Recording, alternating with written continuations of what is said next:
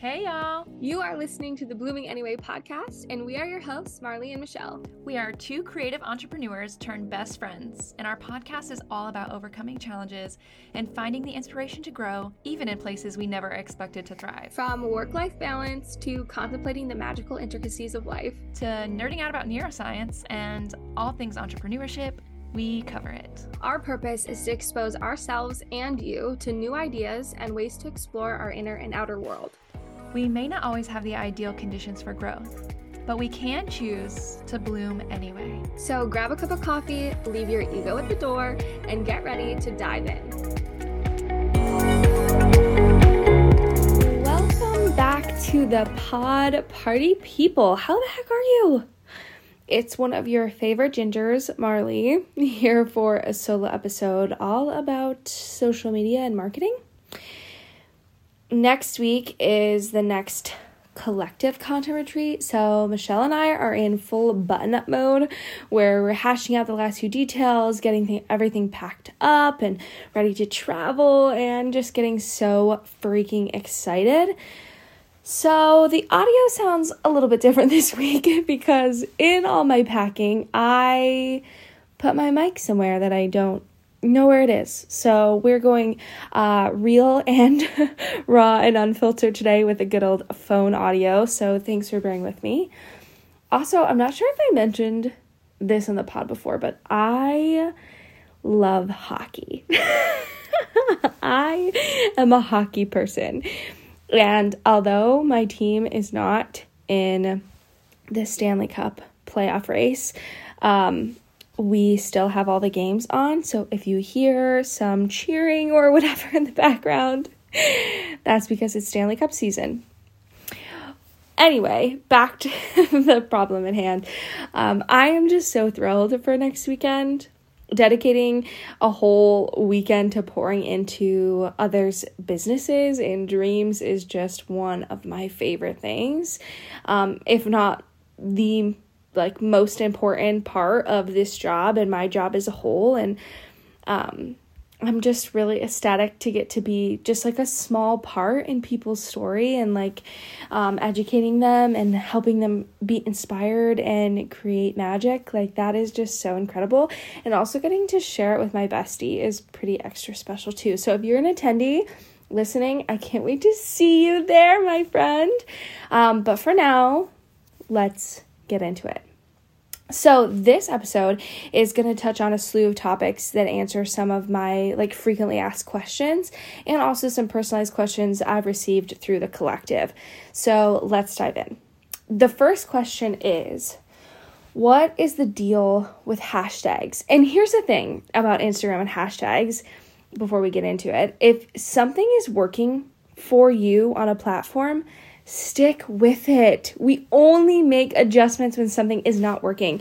And I know it can feel really overwhelming when you're consuming media and there's all these people telling you try this, do this, or this is what the algorithm wants now, or this is what the algorithm wants now. It gets overwhelming, and I think sometimes we get frazzled or we feel like we're behind or we're missing out, and we change before we need to change. So if what you're doing currently is working for you, it's moving the needle in your business, then stick with that. But if something's not working for you, that's when things change. And what that means is I usually say if more than 5 posts with the current strategy you're using are no longer bringing the same traction, moving the needle, bringing shares, engagement, saves, whatever, then it's time to change. So that being said, if you're not gaining as much traction as you were, this is what I would suggest for right now. I am seeing that no more than 3 hashtags a post is the sweet spot, and sometimes none is best. Hashtags should have to do with your photo and not with your caption.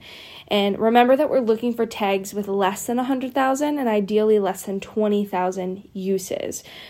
If your brand's making new to socials and hashtagging, when you type in a hashtag, you will see when it pops up there how many people have used that tag. And so when I'm talking about less than 20K uses, that's the number there that you want to see. I also want to encourage you to use tags that are location-based, that tends to be the most traction building in my personal experience.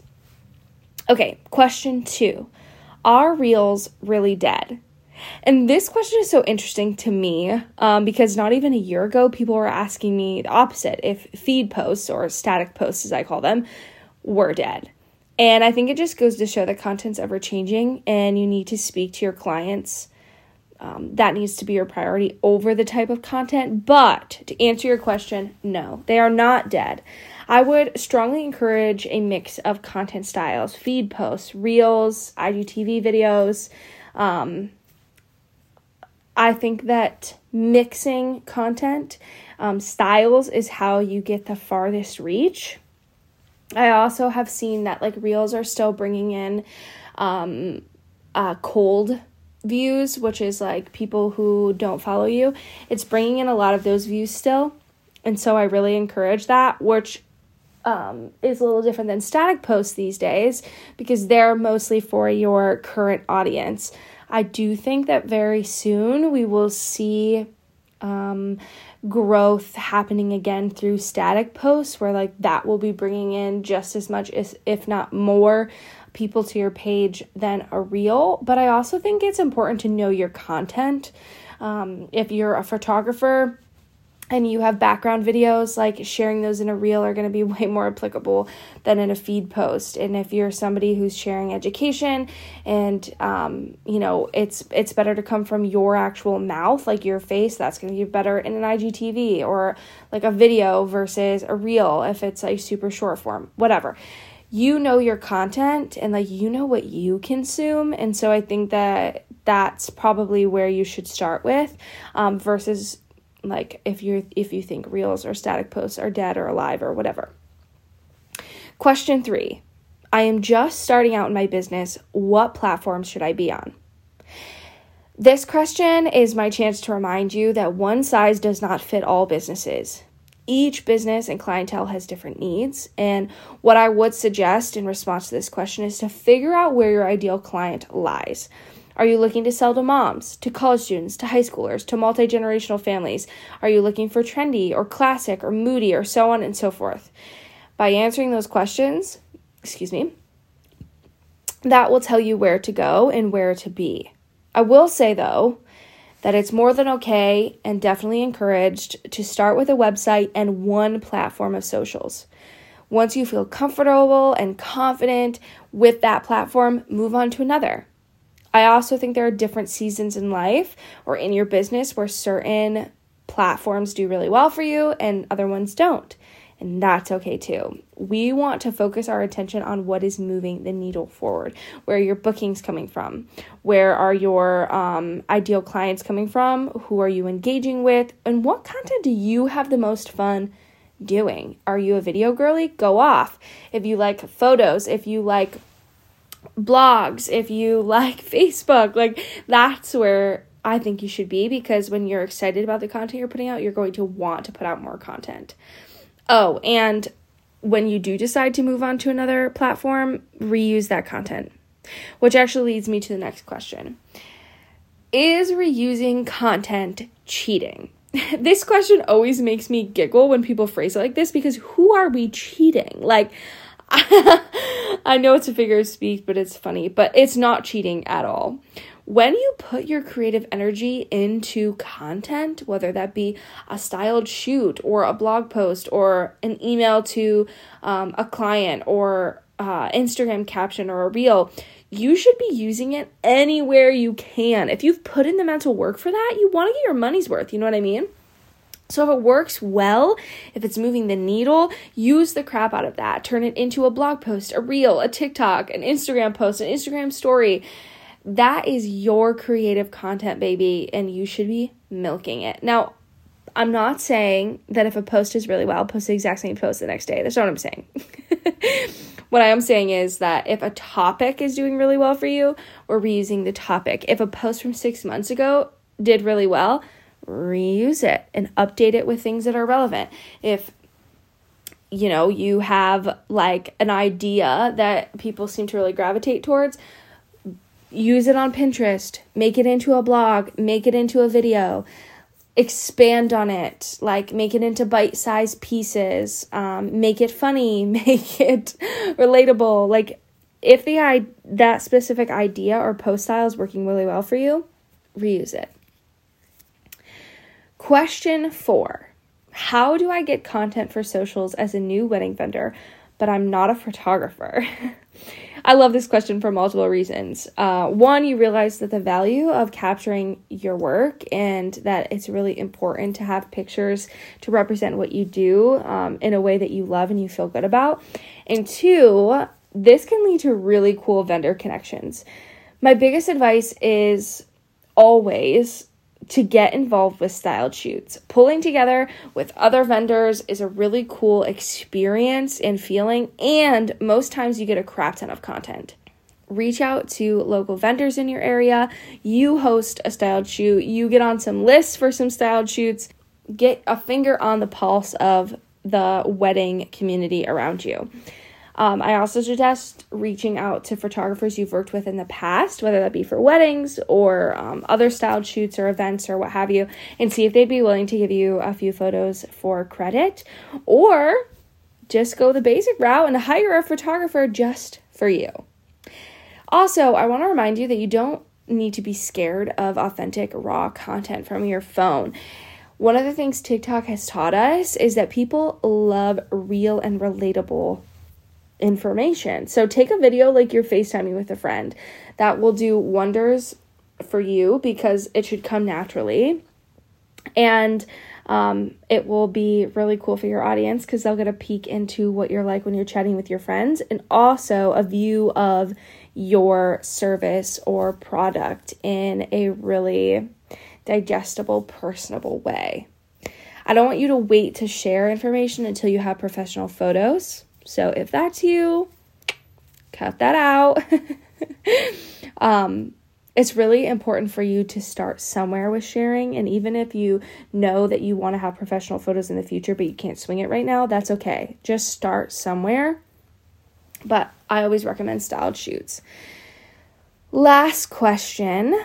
How do I get better at storytelling?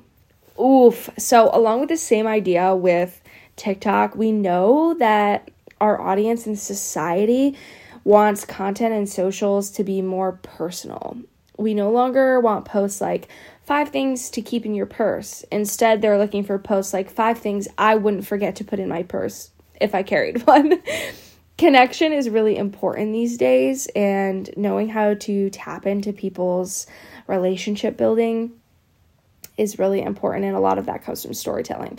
So a few things that I would say when you're thinking of telling a story is the first thing you need to know is your audience. For example, the stories that I tell on my socials are a lot about body positivity or neutrality, and so I broach those topics filled with humor and easy digestible bites because I know that's what my audience needs. So when I go to tell a story, that's the funnel in which I'm looking at it through. The second thing is emotion. What did that experience feel like for you? Or what would someone feel like being in the shoes of the story?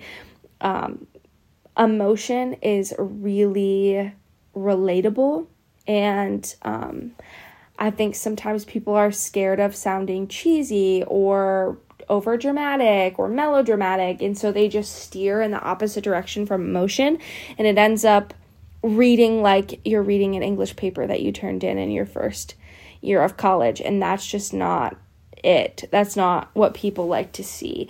Unless you have content that's like very educational in that way. But I'm assuming that most people that are listening to me are creatives, and you're going to be sharing other people's stories, your stories, and you want people to fall in love with what you're selling and what you're offering. And so that requires you to tap into the emotion of it. What does it feel like to be a part of the story that you're telling?